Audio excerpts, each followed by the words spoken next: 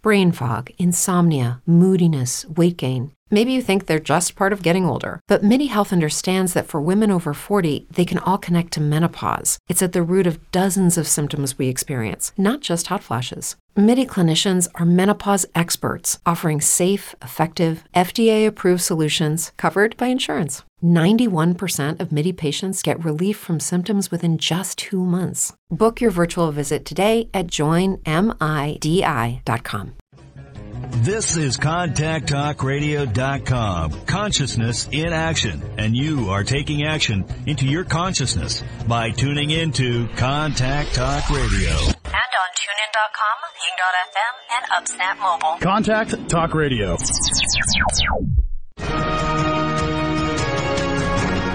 Welcome to Medicine and Health with Dr. Paul Anderson. This is a show about opening up the often mysterious world of how doctors think. The goal? To empower the listener to gain access to the best health care possible.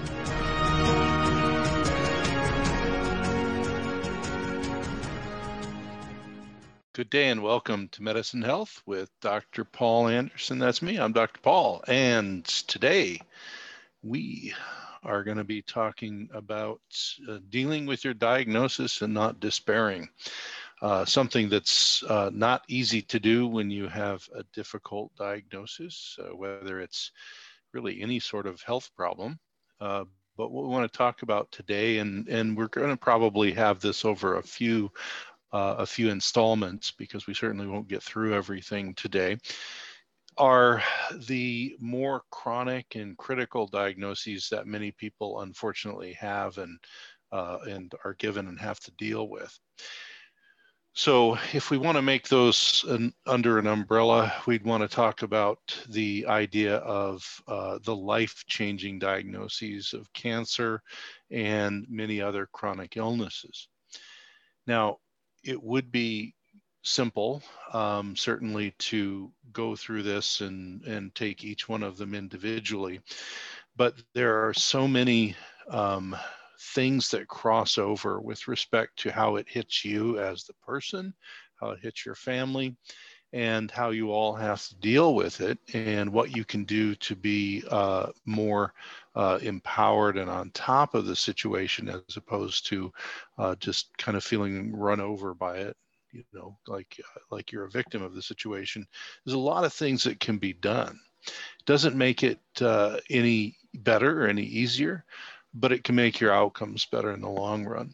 So I decided when I was putting together the content for the next few of these that we would take a trip through the book that I wrote called Cancer, The Journey from Diagnosis to Empowerment. You can get that anywhere you get books. We'll talk about where later. But really in writing that book was deconstructing patient interactions that I've had over many, many years.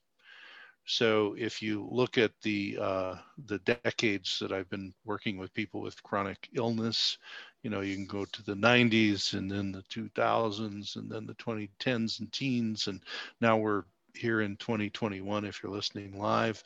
So it's been a long time, it's been a lot of people.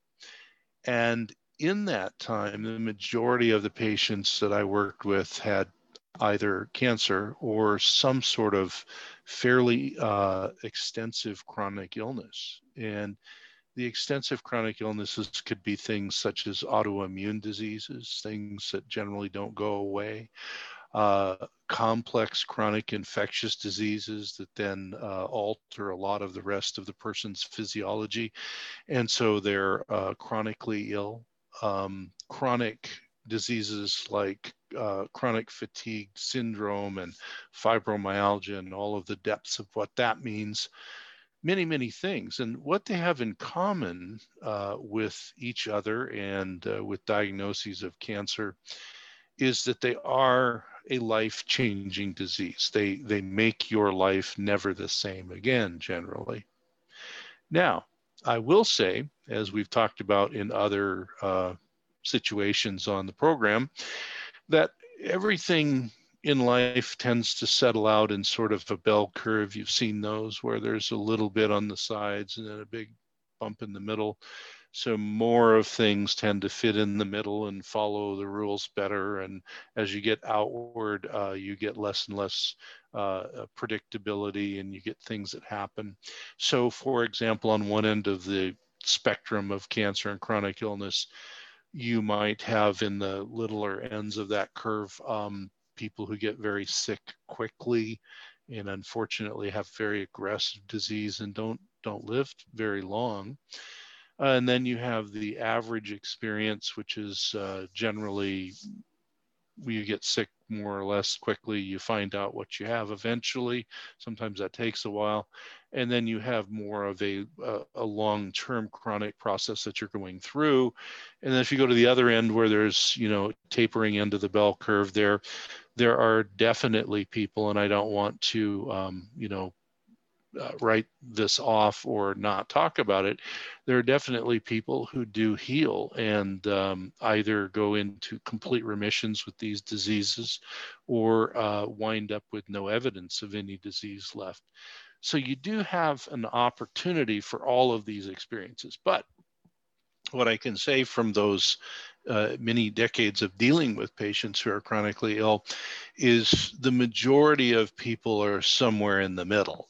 So yes, certainly we have, the very tragic cases where something comes on very rapidly and there's not really time to work on a lot, and they're either, completely disabled or passed away rather quickly. And then we have people that do find either, remissions, healings, that sort of thing. But most of the people, there is one or the other way of getting diagnosed, and it's not our topic today to talk about that, but anybody who has been around, or anyone who's had a chronic illness, whether it's cancer or something else, or who has had that themselves, sometimes they've had the experience where it was diagnosed rather quickly.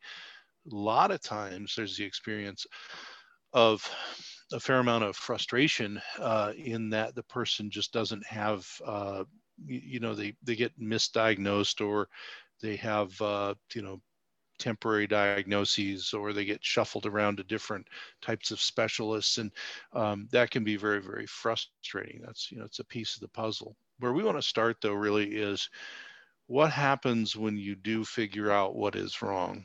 You and your healthcare team, whatever that may be, come up with a firm or pretty firm diagnosis, and you've been given a diagnosis, and you have leukemia, you have lymphoma, you have breast cancer, prostate cancer, colon cancer, whatever, or you have been told you have lupus, or you have Crohn's disease, or colitis, or ankylosing spondylitis, or you have been told you have the aspects of chronic fatigue syndrome, or some other chronic complex illness involving a lot of infections, etc.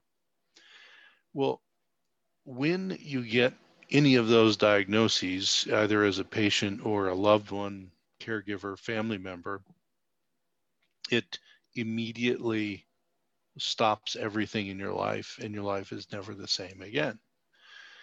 And as I said, there's always exceptions to things, but I can't think of that many people who ever received that sort of diagnosis and then really just went about their life as if nothing had happened.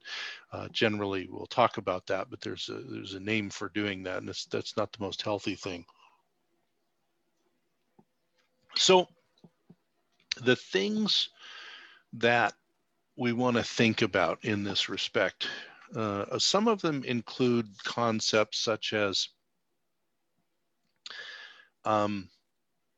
these diagnoses are definitely life-changing. There's nothing you can do about that. And they will change your life. They'll change the lives of those around you, those who love you, those who are close to you, etc. And sometimes they're life-changing even for people whom you might not think are that close to you, but they're a bigger part of your life than you assumed. And so you can't change that.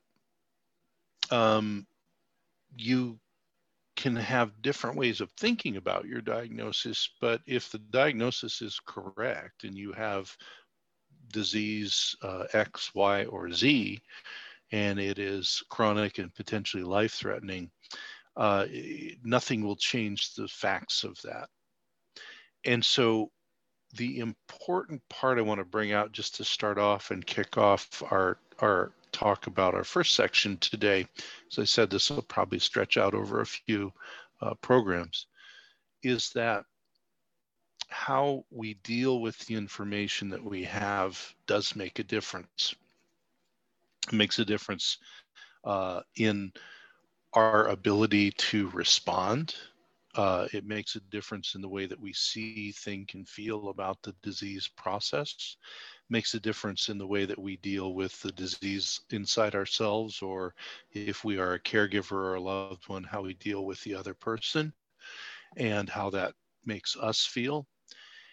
And although it won't be a big topic of things we talk about today, one of the things that came out just in life and dealing with all these patients, but I decided I really wanted to put in the book is there actually is a medical benefit to getting past the shock of all of this and the trauma and becoming what some people would say is, on top of their diagnosis or empowered in their diagnosis, or there's other words to describe that.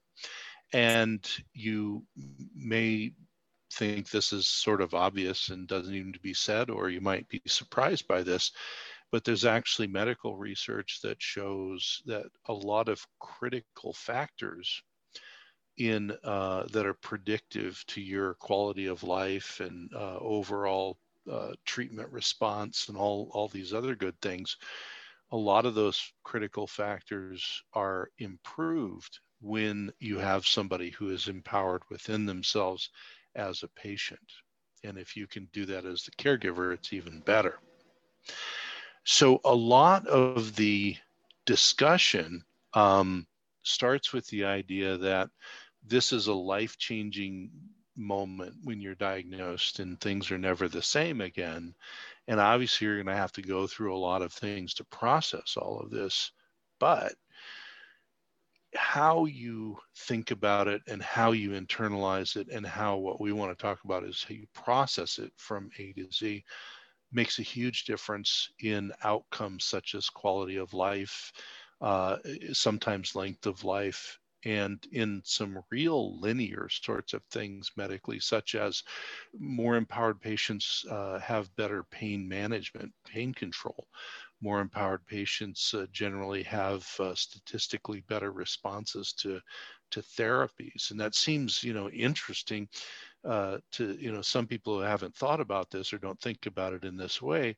They'll say, well, if two people are getting the same chemistry in their therapy, let's say it's a drug cocktail or some sort of other therapy, and it's kind of the same, the same stuff going into these people, and they're humans and they have the same disease. Why would one work better than the other? We see this all the time. Well, there's many factors to that because no two people are actually the same, obviously. But the other thing is the level of connection between that person and themselves and how they view how the treatment is going to go actually does make a difference. So there's a few things that I want to kind of talk about up at the top. And the first thing is whether you're looking at a diagnosis of cancer or a severe chronic illness, you, as I said, have this moment where it all comes to you, what's going on, and your life is never the same again. So one of the first things that is very important, I think, to get across is that the point of all this is not that you ignore your diagnosis or that you downplay your diagnosis. It doesn't do you any good to pretend that your diagnosis is different than it really is. It does make a difference how you think about it, but what we're talking about is if you're going to become, as you might say, on top of things diagnostically or an empowered patient, et cetera, that is done through the lens of a very realistic view of the disease. And that's taking all the good and all the bad into account so that you're very aware, very well informed, and you're not shielding yourself from any eventuality. One of the first things that happens that becomes a huge area where you can kind of run off the rails, and it's 100% understandable, is this area of facing your own mortality or disability or both. So regardless of what you're diagnosed with, if it's chronic. It's true that some things change as we get older. But if you're a woman over 40 and you're dealing with insomnia, brain fog, moodiness, and weight gain, you don't have to accept it as just another part of aging. And with MIDI Health, you can get help and stop pushing through it alone. The experts at MIDI understand that all these symptoms can be connected to the hormonal changes that happen around menopause, and MIDI can help you feel more like yourself again. Many healthcare providers aren't trained to treat or even recognize menopause symptoms. MIDI clinicians are menopause experts. They're dedicated to providing safe, effective, FDA-approved solutions for dozens of hormonal symptoms, not just hot flashes. Most importantly, they're covered by insurance. 91% of MIDI patients get relief from symptoms within just 2 months. You deserve to feel great. Book your virtual visit today at joinmidi.com. That's joinmidi.com. Brain fog, insomnia, moodiness, weight gain. Maybe you think they're just part of getting older, but MIDI Health understands that for women over 40, they can all connect to menopause. It's at the root of dozens of symptoms we experience, not just hot flashes. MIDI clinicians are menopause experts, offering safe, effective, FDA-approved solutions covered by insurance. 91% of MIDI patients get relief from symptoms within just 2 months. Book your virtual visit today at joinmidi.com. You may be looking at a disease process that could shorten your life. And maybe you look at a disease process that might shorten your life some, but has disability with it, or both. Those are very, very difficult things for us as humans to come to grips with, because as it goes in discussions with people when they're first, dealing with their diagnosis, everybody knows that they don't live forever on this earth. You are finite. And we all have some time which we are no longer going to be here. We're all going to die. So we all have mortality. Those who are healthy can fall into the trap of thinking, well, maybe, I got so long, I don't even need to worry about it, right? So we sort of push our mortality way, way out there. Now, many people, who don't have cancer or chronic illness diagnosis will come up to their mortality very quickly if they have a health scare or a bad accident or something like that. We hear about that all the time, obviously. But normal human nature is, if you're not sick, you tend to diminish your thoughts of mortality and maybe disability in your mind. And an important part about that is it's natural to not want to face your mortality, even though we all have it. And it is unpleasant to face it for many people when it is forced upon you, because your doctor has told you now, I'm very sorry to tell you, but you have, this type of cancer, or you have this type of autoimmune disease that's chronic and has these other problems, or you have this immune issue going on. And so facing your mortality and the disability that goes with it, for better or worse, is very necessary, is very unpleasant. And one of the things that kind of spins people up as far as, having a negative impact of the information is that they've spent most of their life choosing not to think a whole lot about their mortality, and certainly about disability. And now today it's being pushed right into their face. And that can create a lot of feelings and a lot of ways that you can become very non-empowered. So one of the things of bringing these things up and laying them out there and talking about them is the idea that if we understand the process and we understand the major areas where things kind of go wrong mentally, emotionally, spiritually, physically with this information, however you like to look at that, it demystifies it and it makes it normal. So you should, a lot of people I've talked to over the years didn't realize it was normal, to not think about their mortality and suddenly be a bit angry that they're having to think about it now. And in reality, that's the norm. Now, the important thing about these things that come up that I look at as sort of roadblocks to moving forward and becoming an empowered patient with your diagnosis is a roadblock can always be solved. There's always a way around it. But ignoring the roadblock is not the best way to get around the roadblock. If you ignore a roadblock and you're in a car, you're probably going to crash into it one way or the other. And so that's not the most efficient way to keep on your trip. If you know the height or depth or breadth of the roadblock and you know the limits of the roadblock, sometimes you can go around it or somehow get past it. Well, it's the same way with these things. Once you realize that we all are mortal, we all have, a desire not to have the end of our life come too quickly or have disability, and you can lay that out and deal with it, it takes the power away from the roadblock. And it's the first one I want to talk about, but it's a very, very important one, which is literally facing up to your own mortality. Now, something that I put in the book as a subchapter heading, and it's a lot of discussion about it, is the idea that, I was diagnosed with, and you fill in the blank, any of those things that we talked about, and I feel, lost, angry, and confused. So what do I do with that?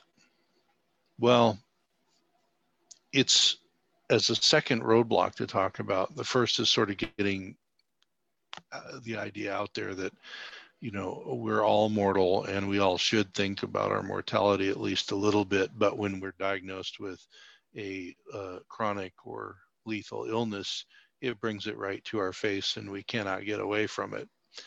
So we have to deal with the emotions around that, being forced to deal with it, but we still have to deal with it. Well, the second thing is, it is very normal, unless you had a long time to think about your disease coming prior to it coming, for you, and also everything I say, of course, applies to everyone who loves you and who's around you and who takes care of you and helps you. You now suddenly, your life's changed. You have to deal with this, and you can feel a whole soup of emotions: lost, angry, confused, all sorts of other things. And the biggest thing that comes from that is not so much that, well, that happens, okay, but what do we do about that? What you do about it becomes extremely important, because just like not dealing with your mortality, which is not a good idea, you should at least face it and objectify it, so it kind of takes the power away from that idea, or not facing the idea about disability that you may have, etc. Facing these initial, hits you right, in the head emotions that you feel about your diagnosis, whether it's yours or your loved one's diagnosis, needs to be done. Now, it would be very dumb, and it would be very unrealistic to try and imagine that you're going to face all of this stuff and handle it in the first day, right? That's just not reality. That's not how the human processes things. But the important part about it is to say, okay, I feel that way. There's nothing abnormal about that. That is a normal human emotional response to getting bad news. And if it's you or somebody you really care about, that emotional response isn't going to go away today or tomorrow or next week. So just like facing your mortality and facing disability and facing all of these unknowns, which humans don't like unknowns, but our lives are full of them. Just wait 5 minutes. And facing the unknowns, as I say, takes a lot of the power away from them to negatively impact your life. Well, after mortality and disability, these soup of emotions of anger, confusion, all this stuff, you need to make them normal, realize they're a part of life, but not stay there with them. Because one of the points in the book, and people have actually looked at, this book, the Journey from Diagnosis to Empowerment, and they say, well, it's a lot thinner than your other book, Outside the Box Cancer Therapies. Well, Outside the Box Cancer Therapies was all about therapies and research and what's working and not, and all of this. It's more of like an encyclopedia about what you're doing for cancer. This book I specifically wrote for families and cancer patients to make it not intimidating. So it's a quick, easy read. It can be gone back through. You can use it as a roadmap to process through these things. And if there's a chapter you're really great with, you can skip it, and if there's a chapter you really got a lot of trouble with, you can spend some time there. But it's meant to help you navigate these things and move forward. And so the point that's made when we talk about that in the book, facing your mortality and dealing with this emotional soup, is we need to not try and minimize that, because that's part of being human and part of getting a diagnosis you don't really appreciate. But if we stop there, that's where literally it poisons us emotionally. And when we poison ourselves emotionally with thoughts and feelings, emotions, etc., and don't find a way to deal with them and work on them, our ability to become empowered and get the benefits of that, which include, usually better quality of life, better, management of pain, better outcome of treatments, better all kinds of things. If we get stuck in these toxic emotions that don't get dealt with, even though they're very normal for us, we don't want to sit there and just keep going back to step one over and over. So there's a lot of, tips and ideas and examples in the book. One thing that I did that the editors encouraged me to do to make it a little bit more, a little less manual. So it's sort of like a how-to manual, but it's also got some depth to it, I think, emotionally, is I told the story of two different patients that handled all of this very differently to sort of illustrate, what would it look like in a patient who gets stuck and kind of has this poisonous relationship with their diagnosis. It doesn't help them, and what would it look like for somebody who has a very terrible initial reaction to their diagnosis, as we all would, but does find a way to work through it and work beyond it.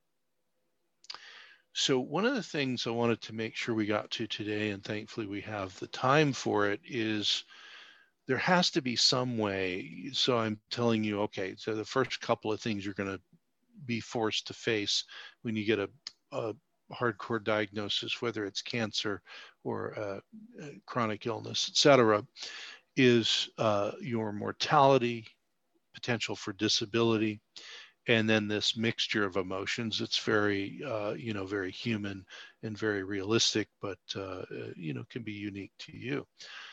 So how is it? Is there a way to think about this where you can start to move past what's going on and get a foothold around a way to process as you go and then move forward, as opposed to processing a bit, getting discouraged, and recycling back to the beginning? Because one of the things that can be very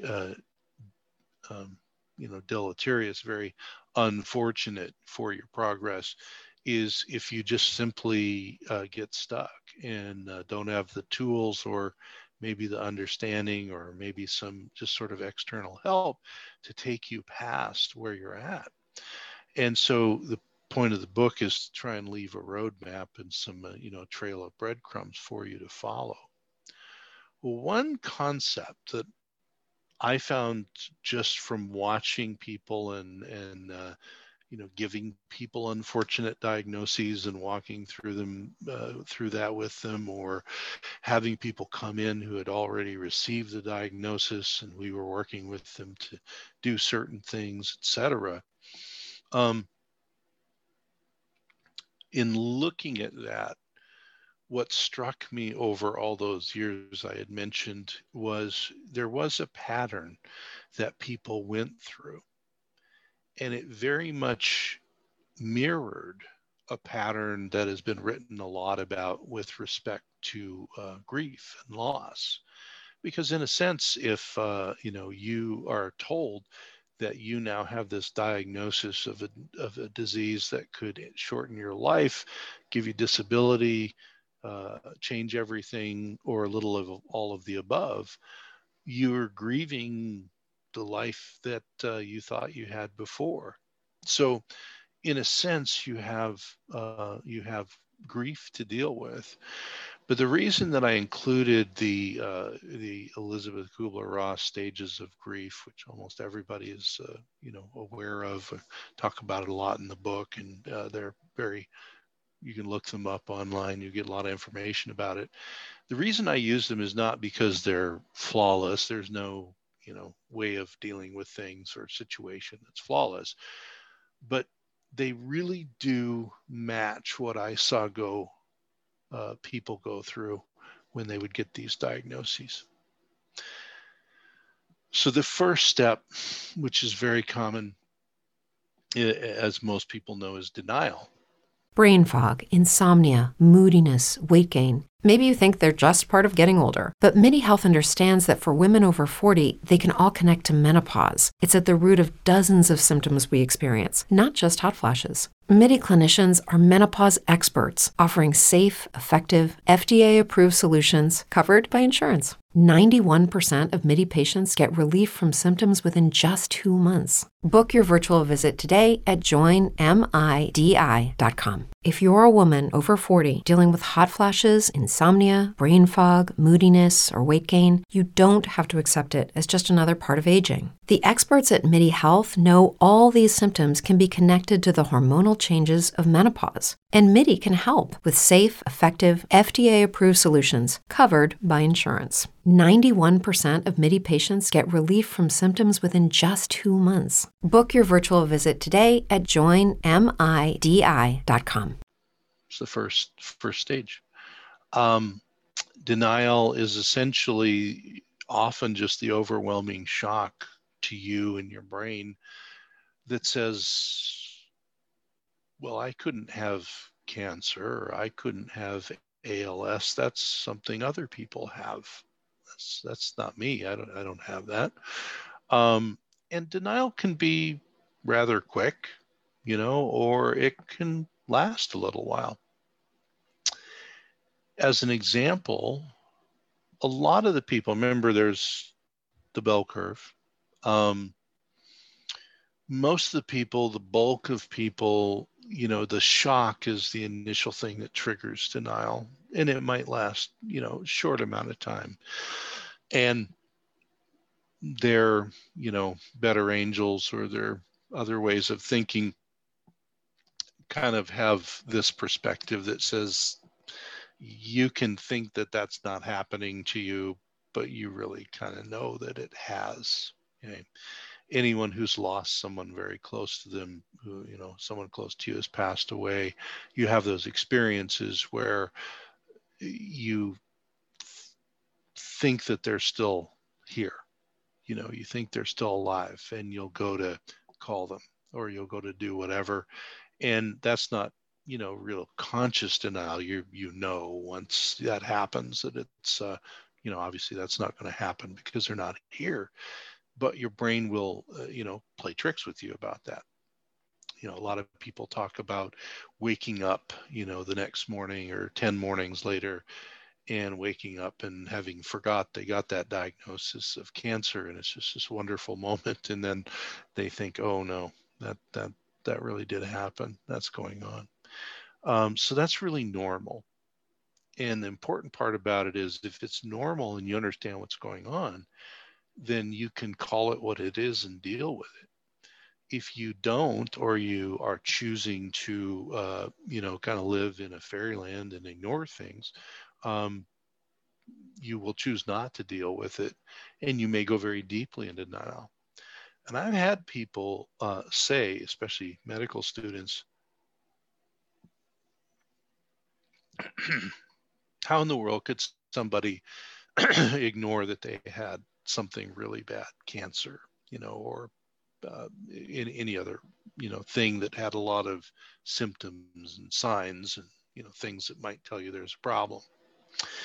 Well, I've seen, again, over the years, this is certainly, thankfully, not the majority in the middle of the bell curve, but on other ends of the bell curve where there's fewer people, I've literally seen people come in, and, we would have somebody and they would say, well, you always tell your person, doctor, what you're there for.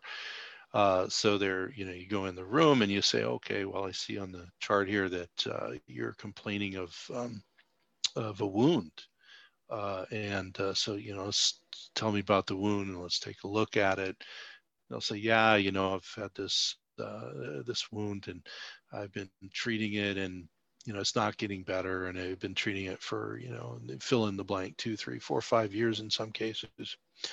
And you go to take a look on the examination, and I've literally seen cancer that had grown not only on the outside of the body, but all the way through the chest wall and pushing in on the lungs, and, all kinds of things that go on that any other person, even who didn't know what cancer looked like, would look at that and say, there's something very, very wrong there, and something should be done about that.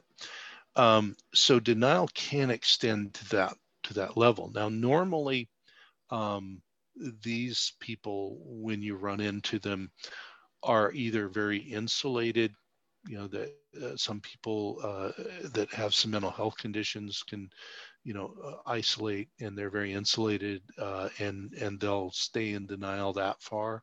Most people who are around others, someone will eventually say, you really should go get that checked out. But that's how bad it can be. So while most people, denial is just this sort of natural, gee, that's news I didn't want to hear, and my brain is going to tell me for a while that I don't need that news, they will get past it. But you do need to know it's very normal, and it's usually the first thing when the shock hits you. The next thing, which sadly I've seen a lot of people kind of get stuck in. So we talk about getting stuck. These are main roadblocks, right? The second phase that usually happens is the rebound from denial, which then is anger. And anger can be just so poisonous to you. Now, anger is a very realistic and rational response to being told that you have a disease that will shorten your life, give you disability, or a bit of both. It is not irrational for you to feel angry about that. As a matter of fact, if somebody has a diagnosis like that that's chronic and life-changing and generally negative, being angry is something you would expect at some point. Because again, you lived your whole life up to this point believing you did not have this problem, and suddenly you do. And now it's settling in, not just that you're dealing with mortality and disability, but all the little details about how this is going to affect you. How's this going to affect my family? How's this going to affect my income? How's this going to affect my ability to do things? All of that's going to change. And just like denial, it's usually a spread of, like I like to refer to the bell curve, but it works. the majority of people, it's a normal response. They may have to work with somebody to deal with the anger, etc., but it becomes something they can get past. But again, I have seen people, again, if you go to the other ends of the bell curve, I talk about this in the book actually as an example. I've seen people get stuck in anger, the anger phase, and not get less angry and deal with it, but actually get more and more angry and lose the ability to deal with the anger, or choose not to deal with the anger and just stay there. And what I can tell you from a lot of experience with walking through this with people is, if you stay angry, if you stay any of these things, but if you stay in the angry phase, you're certainly not going to be able to be on top of and in charge of yourself through your illness, but you're also not going to be able to be empowered, because anger and empowerment are inimical. They do not, they do not support one another. So again, you have to start with the idea that this is a natural thing. This is very normal, but it is a roadblock, and you have to normalize it. You have to deal with it, not shove it behind the shelf or something. You have to face it, deal with it, and realize that you have to move on. Now, some people with any of these stages, they'll move on, kind of seemingly naturally, and they'll process it. And one of the things to talk about in the book is, hey, a lot of people process things because maybe they've had experience in that area, and they've done some work to realize that their anger response, is natural, and it's a righteous anger response, but also they have some tools to deal with it when it happens. Now, maybe it's not because they got diagnosed with cancer before, but it's from some other thing. They've got some tools. Those people kind of move on. But the people I've seen where they get stuck there, it literally becomes a poison. Denial can become a poison too. It can delay you from doing the right things and all this stuff. But anger becomes a poison because it can damage not only you and your mental and emotional and physical connection, but anger can poison your relationships. It can poison the very things that bring empowerment through connection and through community and through family and friends, etc. It can be a way that you insulate yourself, and that definitely happens. So again, there are tools and resources for looking at these different areas, but normally you go from the denial phase to the anger phase, and then if you've been through this, bargaining can happen to a greater or lesser degree depending on how your brain is processing things. But bargaining is just the idea that, well, and bargaining can actually lead to some things that aren't all bad. But I'll just give some positive examples of, I've had, people get a bad diagnosis, something chronic, cancer, etc., and they will suddenly completely revamp a lot of lifestyle things. They will change the way they eat to be very clean and healthy, and they'll start to exercise, to do all the things that grandma told you were supposed to do all along, and that can be very good. When it's not as good as is when it's connected to an if then sort of statement in the back of the mind, which is, well, if I radically change the way I'm eating, then maybe the cancer can just go away, or maybe my multiple sclerosis will just go away. And it's important to know that those diet and lifestyle things can be remarkably world-changing. And I have seen actually people go into remissions of diseases doing those things, but your motivation has to be that you're doing it for the sake of you and your health, not because you're making some sort of bargain. And so a lot of times people think of bargaining as, bargaining with God, with a deity, or something on that level, and that certainly is one way that it's done. But sometimes it's just this internal bargaining where it's a literal if-then statement. If I make these changes, then I expect, it's going to happen. Now, every single thing that we're talking about, and we'll wrap up in a few minutes, but every single thing we're talking about, as I said, is not abnormal. These are just the way humans are wired to think and react and feel.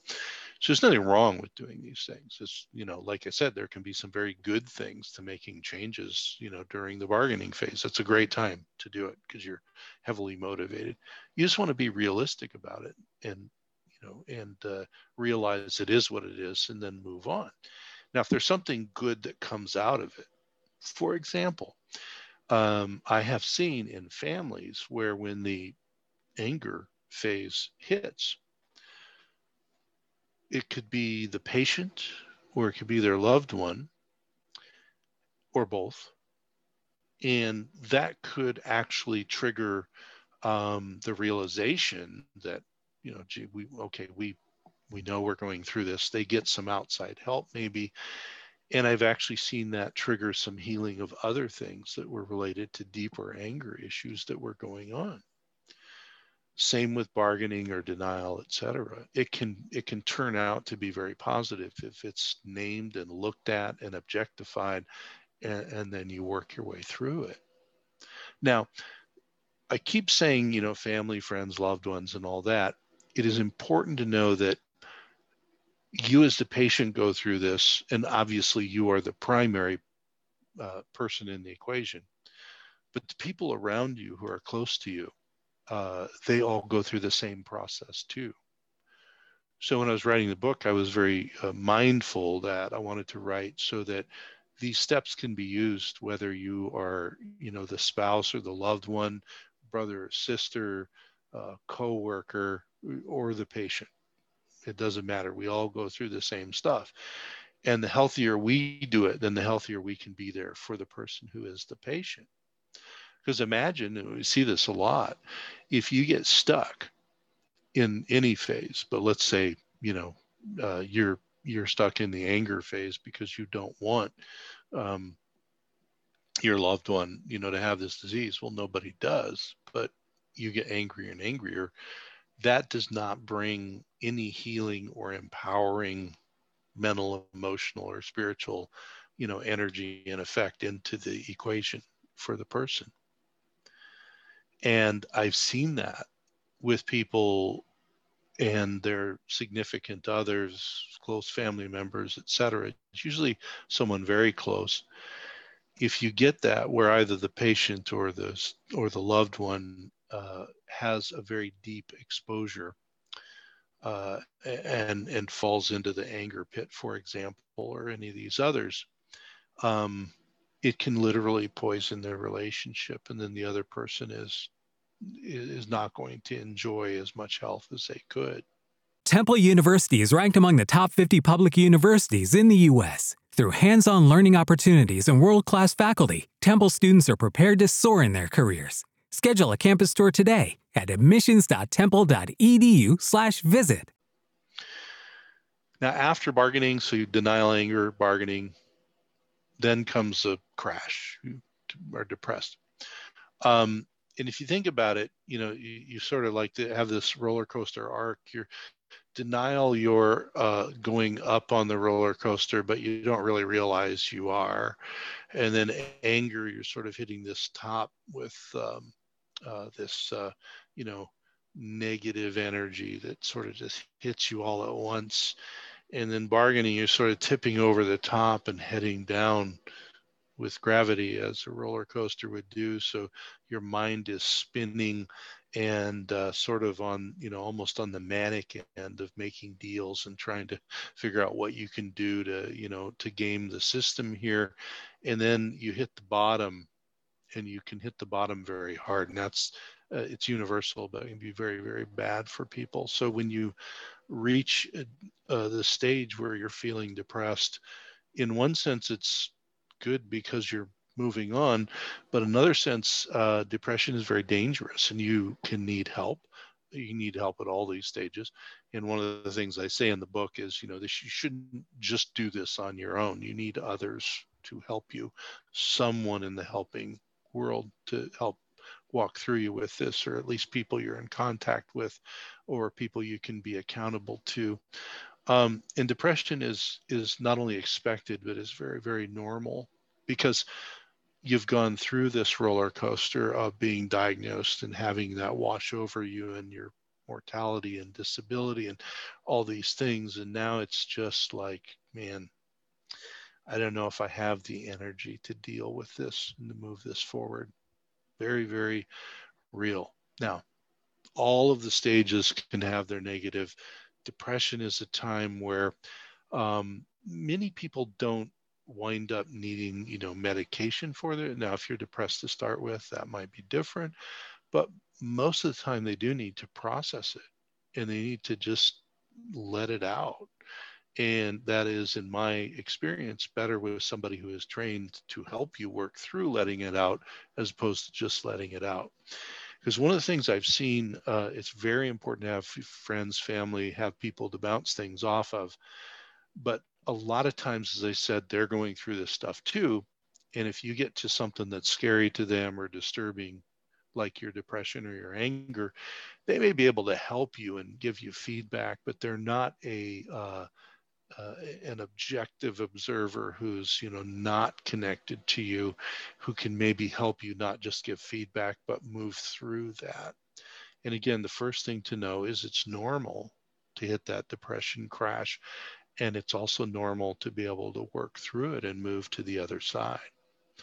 So that's a very important thing. And if you haven't by that time, it's a time to get somebody on the outside. Now, in the book, we're very, I talk about this in a very open way. There are, we worked with, in our cancer and chronic disease clinic, we had relationships with psychiatrists and psychologists and social workers and counselors and pastoral counselors.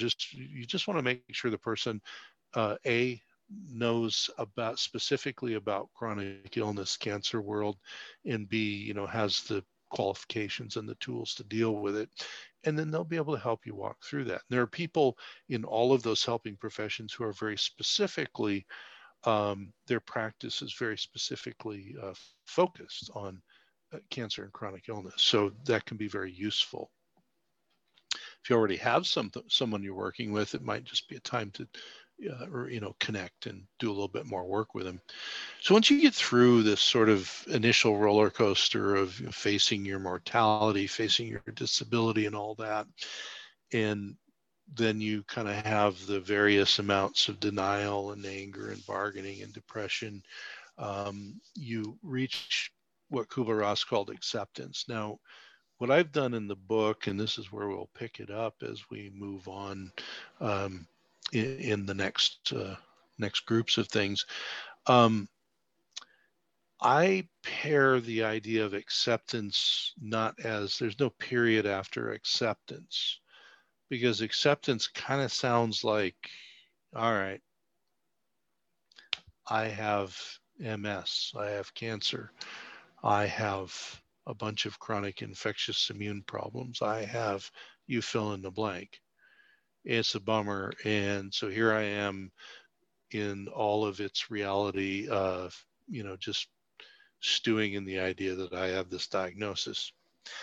If that's where you end with acceptance, you may have gone through those stages and you might be on the other end. But that is not what brings you the actual mental, emotional setup to have benefit. The benefit comes when you are in acceptance and working on being empowered.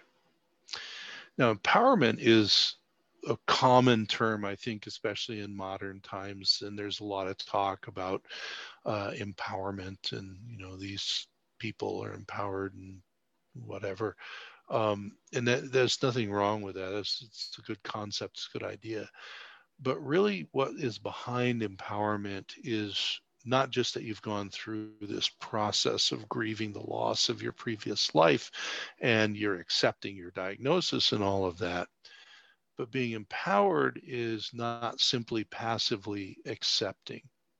Being empowered is actively participating in working through your really deepest thoughts, feelings, emotions, and all the roadblocks attached to them of whatever it is that's going on with you. And normally it's those big things we talked about, which are facing the fact that you're mortal and your life may be shorter than you thought it was going to be, that you're going to have some level of disability and change in your life, and that your loved ones and your family and friends are also going to have to deal with this.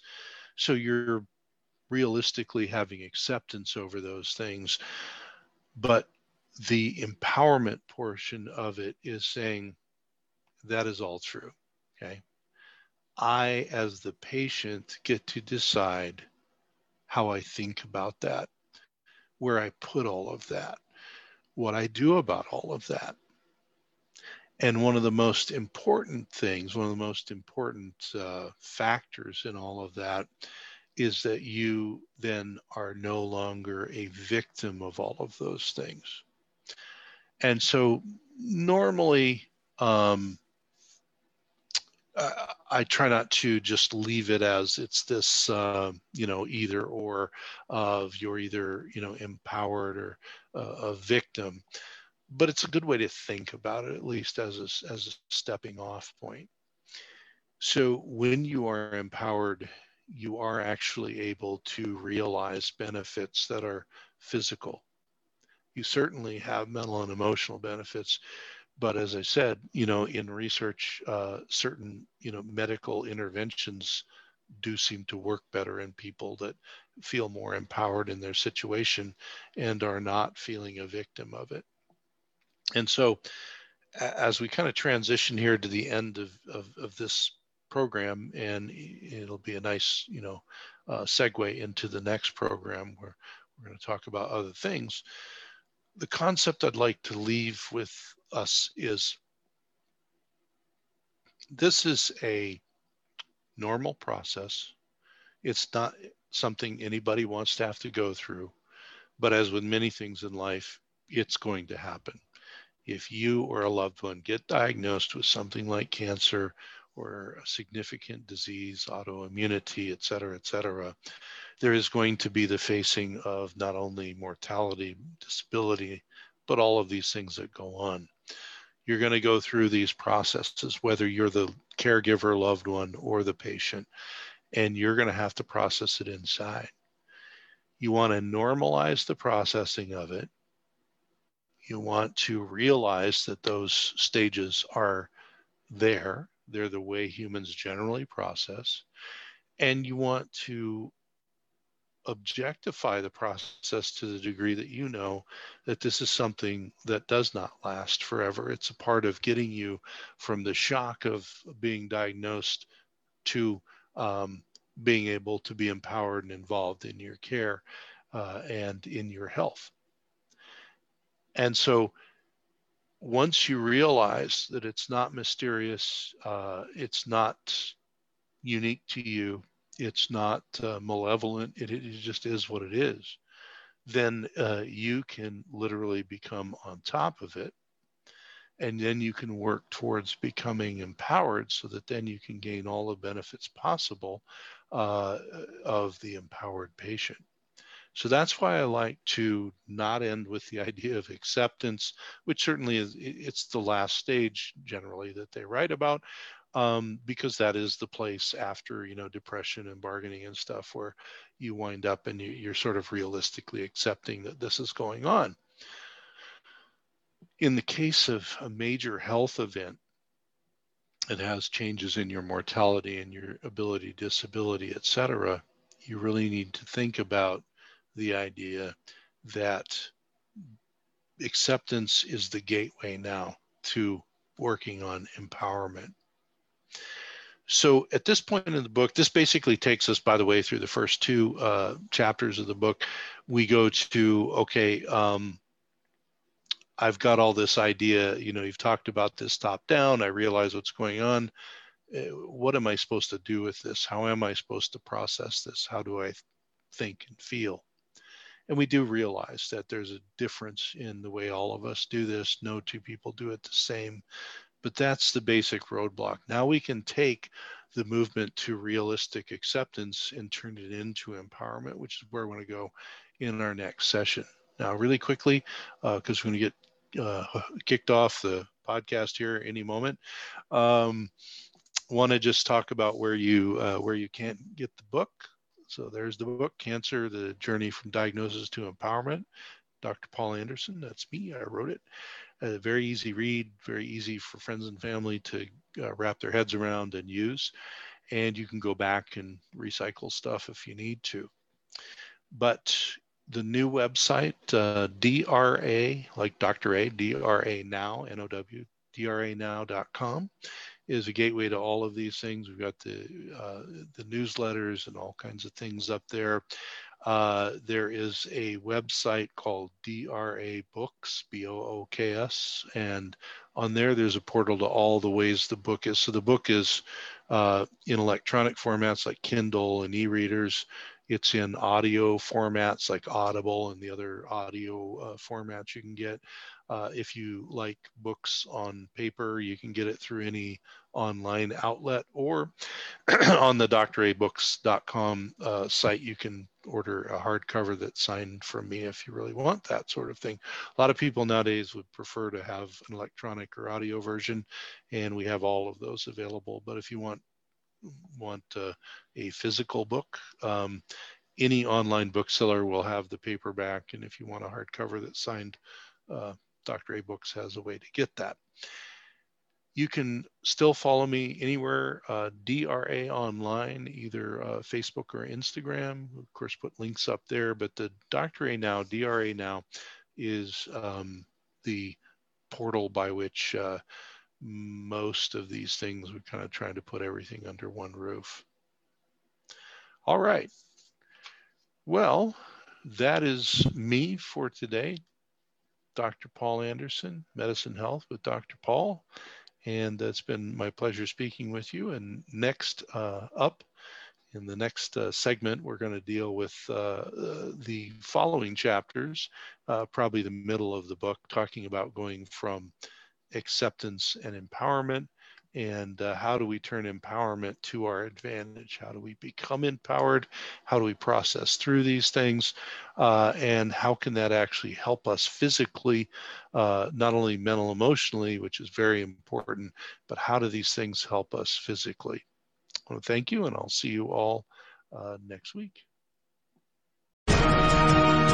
You've been listening to Medicine and Health with your host, Dr. Paul Anderson. Visit the clinic website at www.amsa1.com or call the clinic at 206-629-2186.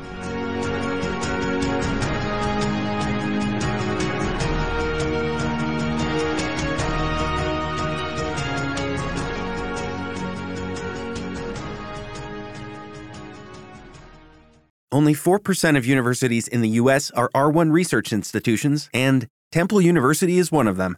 This means 100% of students have the opportunity to participate in hands-on learning and research with world-class faculty. With over 600 academic programs across 17 schools and colleges, Philadelphia's largest public university provides students with a rich variety of opportunities and propels graduates to succeed in their careers. Temple University. Schedule a campus tour today at admissions.temple.edu/visit.